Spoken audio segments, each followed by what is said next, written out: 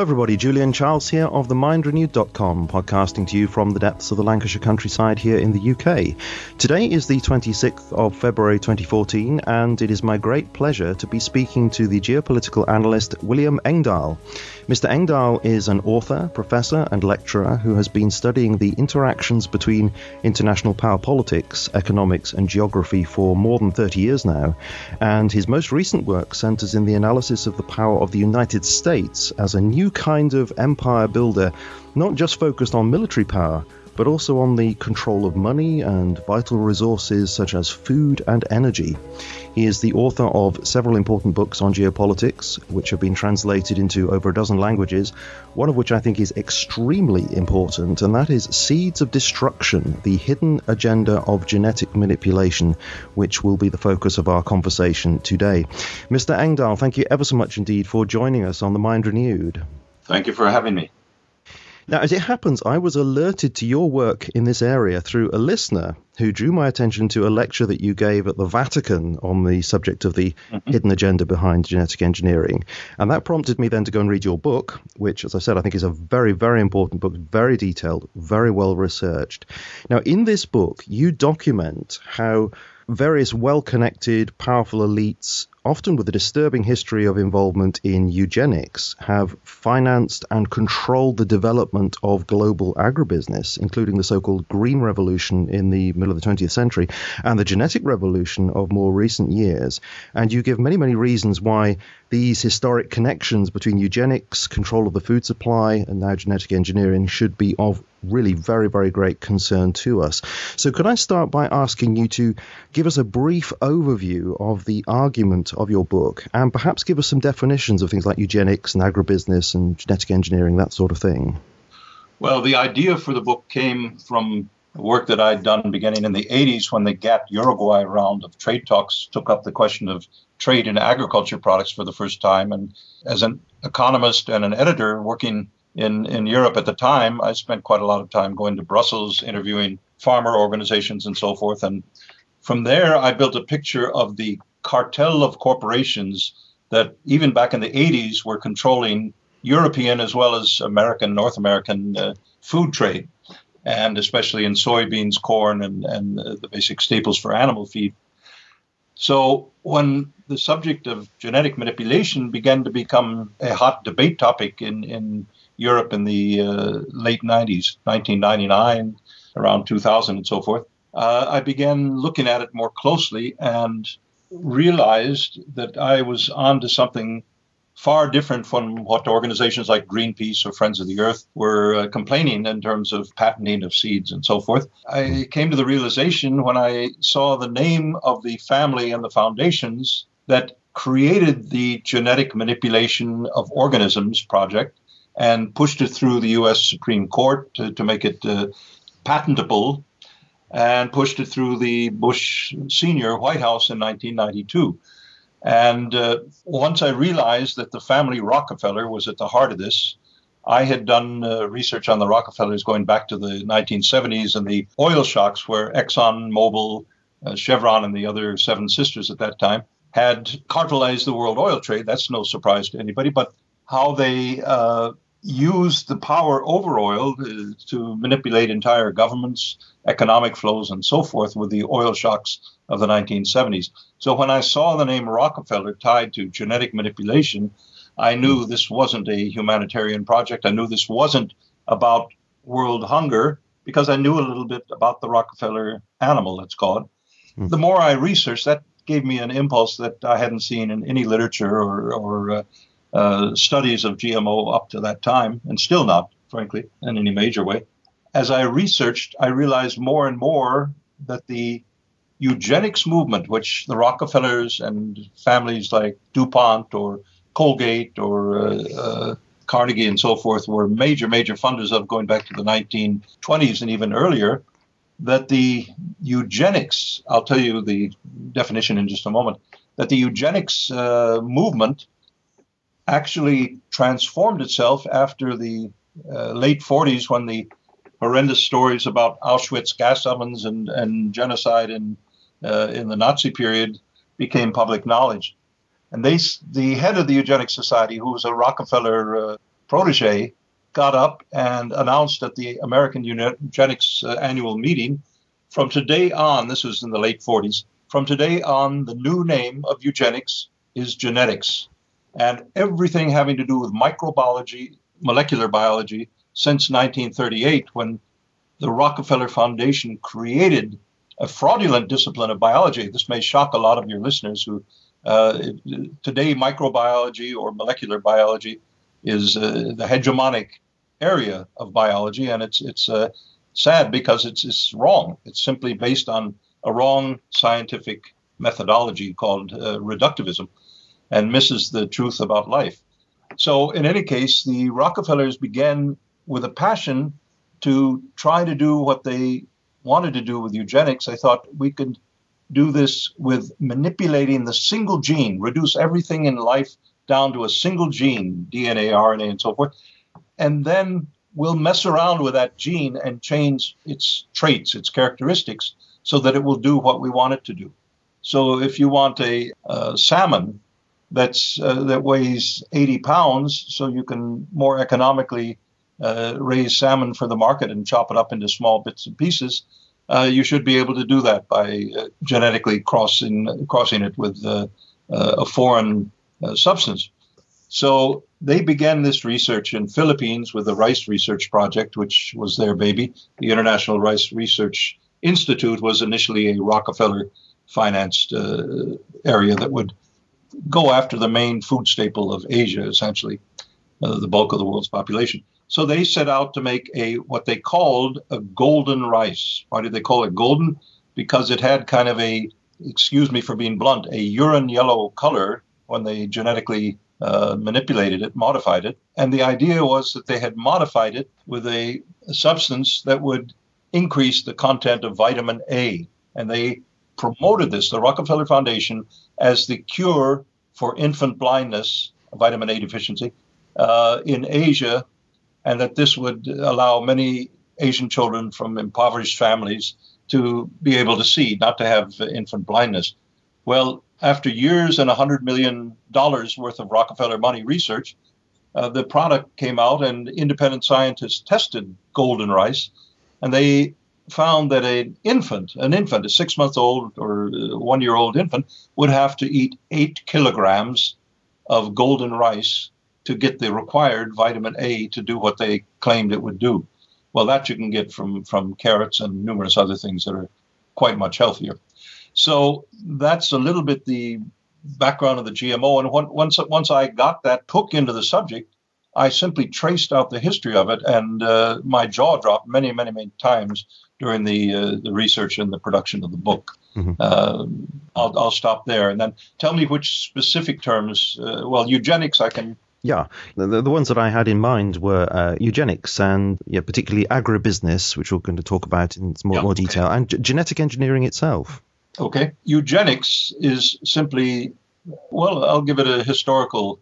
It started in England back in the late 1800s and the 1880s and so forth, from an elite group of people. The Huxley family were part of this and others who believed that the lower classes should be somehow reduced in number, and that the upper classes, the noble classes, should have their characteristics increased. So they looked upon the human species as horse breeding, something that most normal people don't think of.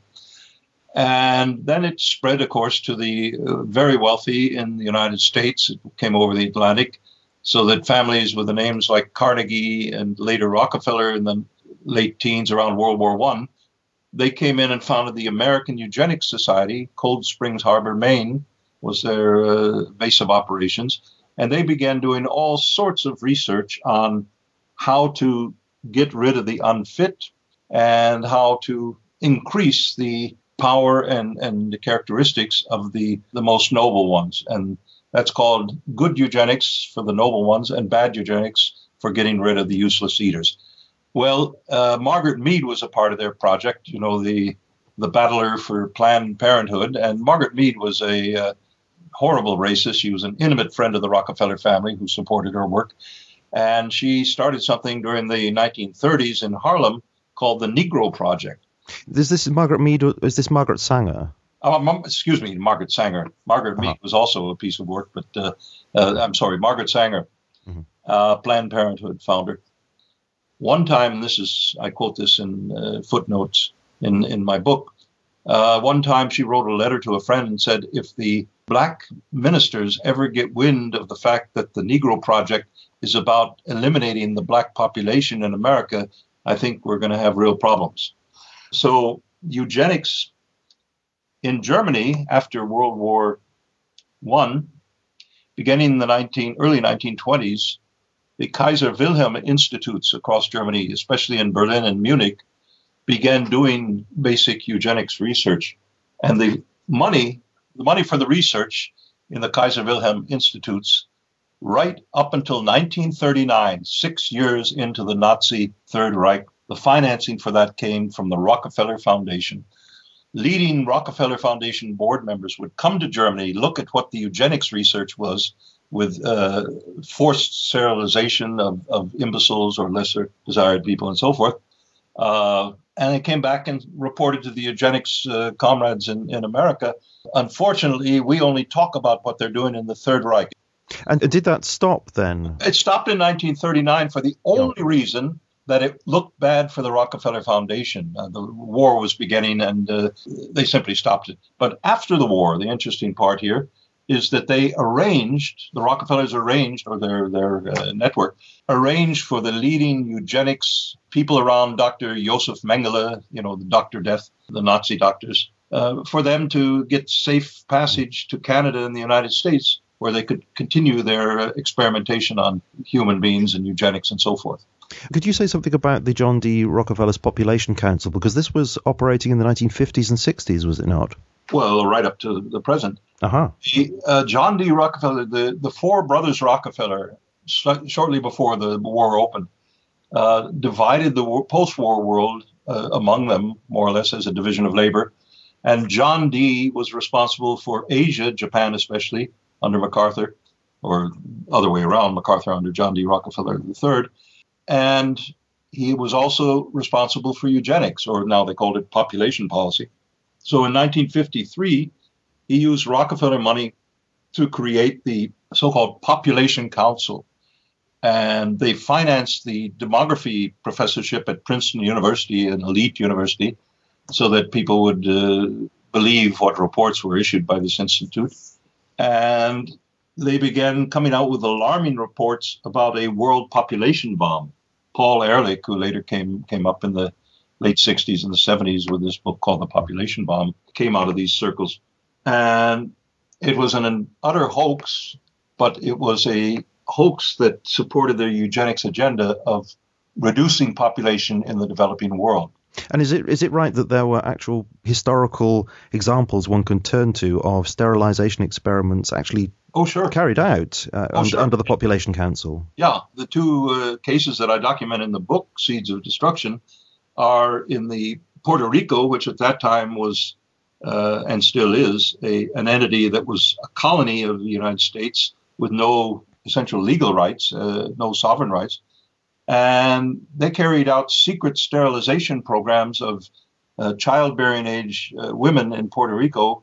After they had one or perhaps two children, they would bring these peasant girls into a clinic and tie their tubes without telling them, so they never could have more than one or two children. And it covered, over a period of years, it was estimated that it covered, by the time it was discovered, that it covered almost 50% of childbearing age Puerto Rican women. And this was in the 1950s and 60s, is that right? Yes. And then they did a similar thing in Brazil and Lord knows where else. But they got more sophisticated. In 1973, John D. Rockefeller presented Nixon with a population strategy for America as an advisor on a presidential council. Nixon didn't want to touch it because he didn't want to anger the Catholic Church before an election. I think that was 71 or 72. And then Henry Kissinger, who was a protege of the Rockefeller brothers, Henry Kissinger was then National Security Advisor to President Nixon, commissioned a study. It's called National Strategic Study Memorandum 200, NSSM, various freedom of information petitions managed in 1990 or so to get the contents of this NSSM 200 released to the public. And what it was really quite something. It was top secret. It involved the Defense Department, the Health and Education and Welfare, the U.S. Department of Agriculture, and the CIA, and State Department, of course, USAID, etc. The essential document was that for the first time in history, population control would be an adjunct of American foreign policy and foreign aid. So in developing countries, they had 13 target countries like Nigeria, Indonesia, etc. Kissinger wrote, these are countries where the raw materials that America needs to fight the Cold War are strategically important, and they're also the countries with the highest birth rates, and they must be convinced to reduce their population because growing populations demand a growing share of the pie, and we can't allow that to interfere with American national security. That was the argument. It's a rubbish argument, but that was the way they pitched it. And sure enough, what they began doing is getting the World Bank and the IMF, International Monetary Fund, to make population control programs a prerequisite for aid or financial bailouts or whatever. So if a country didn't have that, no tiki, no londi. So would you say that therefore it's fair to say that that kind of ideology then had actually infected U.S. policy by that point? Totally. It was official U.S. policy, but it was top secret. Yeah, and could you describe what effect this had on Brazil? Because you bring this out particularly in the book. Well, it had a dramatic effect on Brazil. The birth rates plunged. Brazil is a large country with abundant resources. The CIA was also active in Brazil, with the 64 coup and various other things to try to create a U.S. subservient vassal government or vassal state. But was there not a mass sterilization program that happened in Brazil? Yeah, I was just about to say that. They introduced a mass sterilization program in Brazil, which had catastrophic effect on the birth rate. Mm-hmm. Okay, I want to turn to the second theme of your book, which is to do with the massive growth of U.S. agribusiness in the 20th century, which, of course, you consider alongside this other issue we've just been talking about. Now, you describe the conditions for that growth by explaining that the Rockefeller Foundation poured a huge amount of money into the War and Peace Studies Group of the Council on Foreign Relations during the 1930s, and how that set the stage for what it hoped would be the grand area of post-World War II U.S. domination. And that hope was realized in the creation of the Bretton Woods economic system, the UN, the IMF, GATT, World Bank, and then that in turn set the stage for the growth and the domination by U.S. agribusiness. Could you unpack some of that history for us and explain how all that enabled agribusiness to become a tool for globalist control? Well, right after the war, Nelson Rockefeller, in this case, who was the expert of the family for Latin America, had been the head of the essentially a separate CIAA for Latin America under FDR, under Roosevelt. Nelson Rockefeller had the idea that if we could do to food what we have done to oil, namely create a monopoly, a cartel that we control, then, as Henry Kissinger said years later, you control the oil, you control entire nations because you control their economy. If you control the food, you control the people. And that has been the dream of the eugenics movement since its founding, how to do this in a mass way. So Nelson had the idea to take a Rockefeller University employee named Norm Borlaug down to Mexico and to investigate the possibilities of industrializing the agriculture there. He began a project in the northwest part of Mexico in the direction of Arizona and California, a very fertile agriculture area of Mexico with large acreages of flat land. And he introduced mechanization, which was a nice outlet for selling Rockefeller oil and diesel fuel and various other things, lubricants. And he introduced large-scale agriculture concentrations with so-called wonder wheat, the so-called Green Revolution. Well, that was a fraud that the Rockefeller money financed and created to industrialize the agriculture to the advantage of the large, in Spanish they call it latifundistas, the large plantation owners The small farmers were, in effect, put out of business by this concentration of land and resources and mechanization. So suddenly millions and tens of millions of unemployed Mexican peasants were driven to go to the cities. And that was part of the aim, too, because then they used that as cheap labor pools for outsourcing and globalized manufacturing. So they had kind of thought through a grand strategy on this. The War and Peace Studies was another top secret project of the Rockefeller Foundation. Began in 1939 with some of the leading geopolitical strategists. Isaiah Bowman, the president of Johns Hopkins University, was one of the leading figures of it. He was a geographer, a geopolitician on the model of Halford Mackinder of Britain. And what they did was look at, before the first German panzer had rolled into Poland in 1939 September, they began a project with the starting premise was, there is coming a Second World War. America is going to emerge from this coming war as the sole superpower. Where have we heard that before?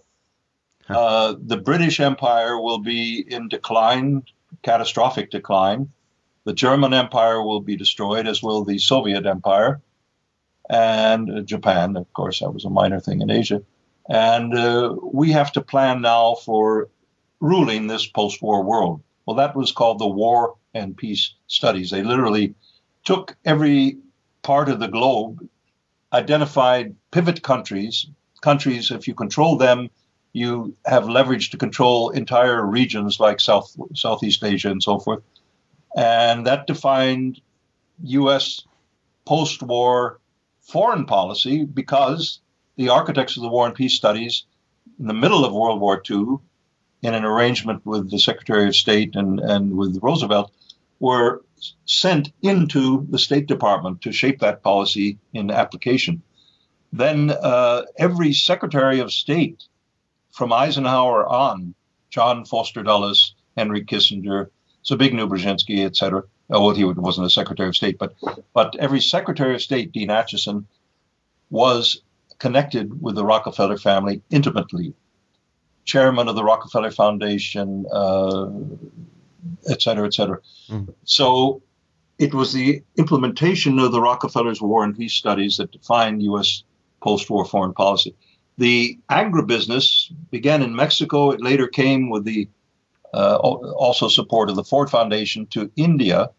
The first reports of the wonder wheat, the miracle wheat that Borlaug had made as a hybrid variety of wheat, withstanding weather extremes and so forth. The first harvest yields were positive, or at least they reported that they were very positive.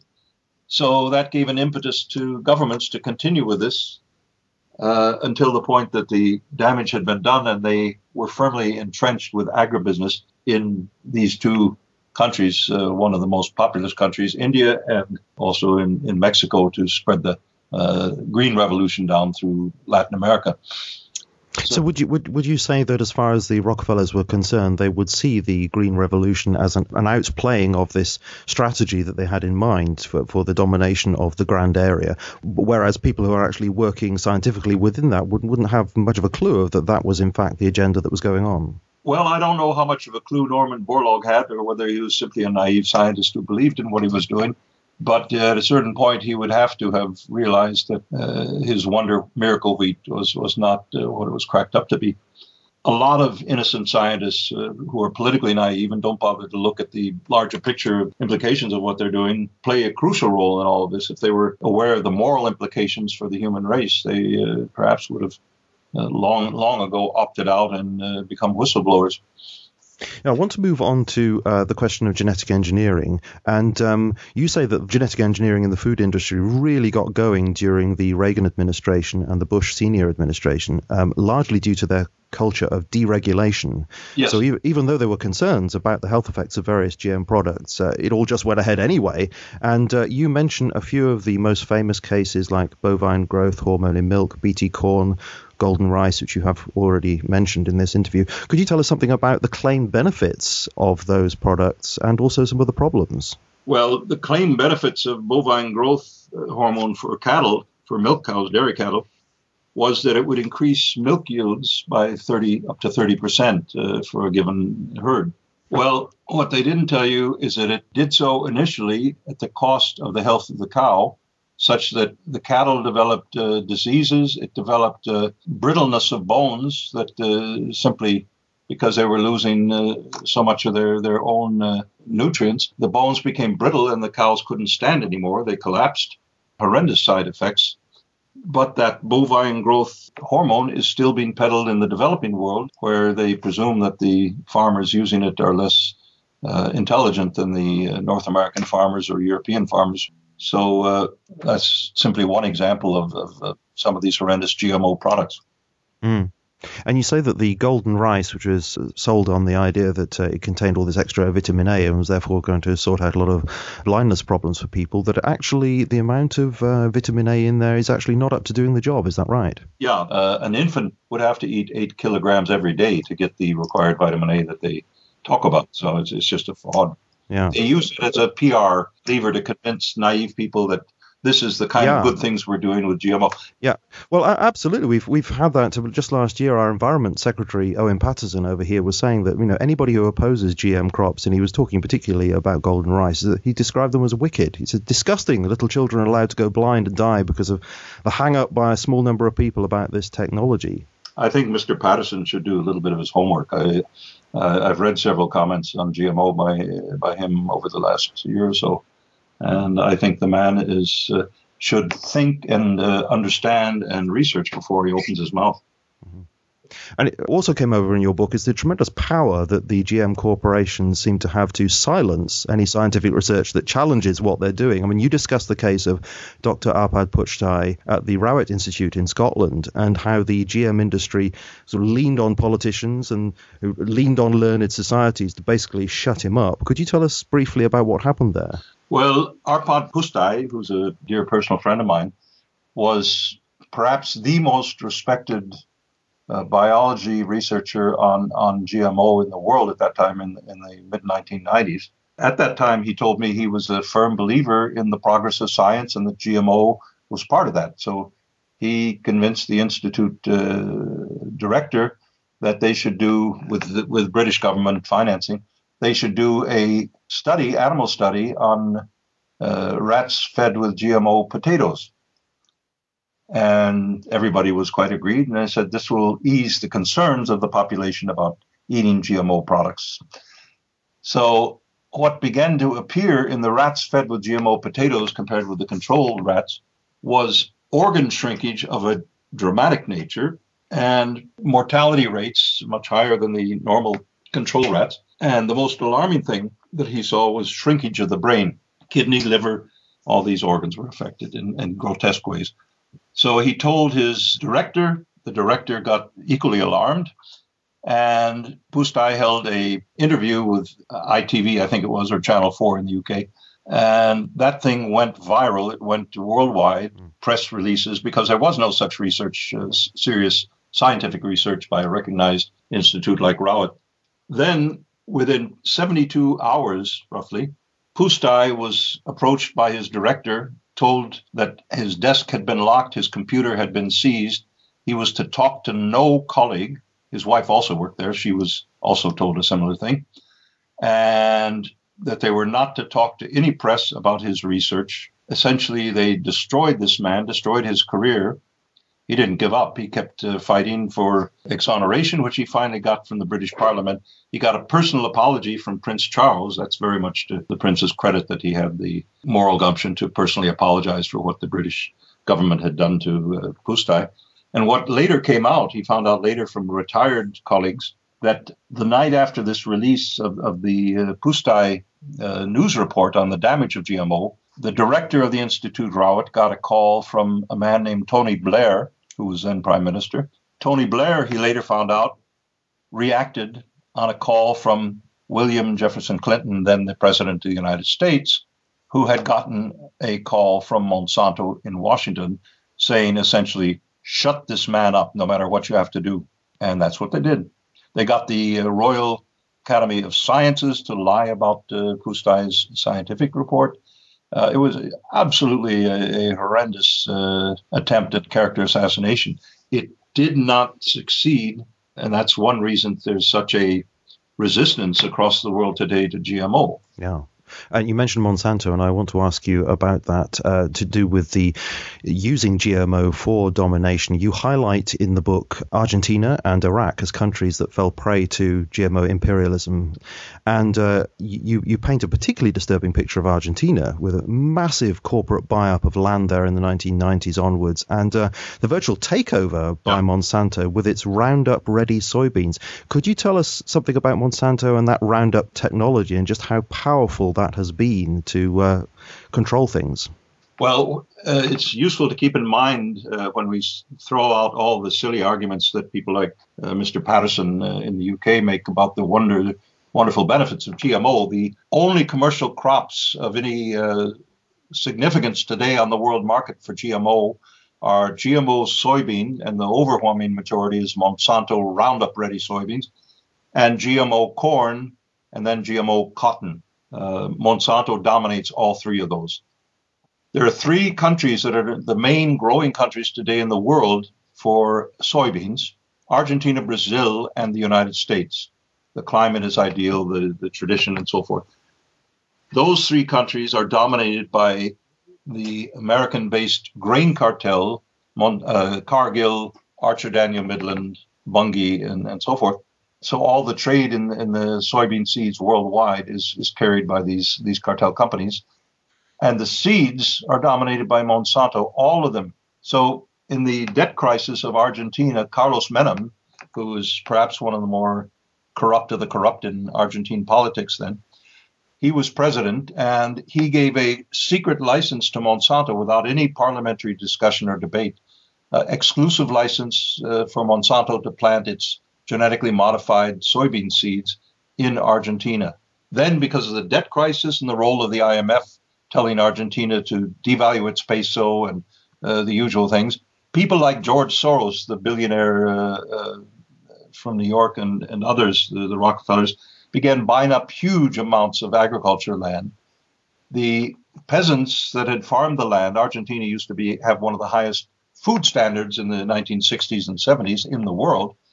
The peasants, the family peasants, farmers, were driven off the land, often with police behind these giant landowners, and mechanized agriculture in the form of planting soybeans with satellite guided tractors that would work 24/7 and various other things, no tillage agriculture, that this required virtually no human labor. And not only that, they planted Monsanto GMO soybeans. The GMO soybeans are paired, that's called Roundup Ready soybeans. It's ready for what? It's ready to receive the world's most deadly herbicide called Roundup, patented then by Monsanto. The patent has expired, and now the Chinese and everybody and their mother are replicating this, reverse engineering it and putting it on the market more cheaply. But this Roundup is sprayed on the fields, aerosprayed with airplanes, crop planes, puts these toxins into the GMO soybeans as well as into the soil. And I think we're going to have to make this the last point because I have another appointment I see here. Just let me conclude it. Okay. So then Brazil had strict laws. This was when Lula was president, a jolly, happy trade union leader who apparently sold his soul to more than one devil in his tenure. But Brazil was constitutionally banning genetically modified agriculture planting, GMO.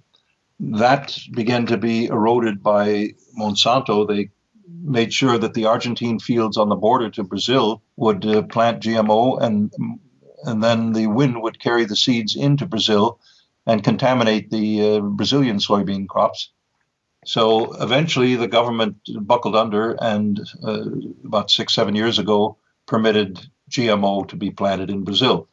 Then in the United States, from the get-go, George Bush Sr. in 1992 met with the top leadership of Monsanto in the White House, closed-door meeting, nothing reported about this, and they convinced Bush Sr. to essentially prevent the U.S. government, health and safety agencies of the government like Food and Drug Administration, U.S. Department of Agriculture, Health and Human Services, and so forth, from doing any independent testing of any GMO product.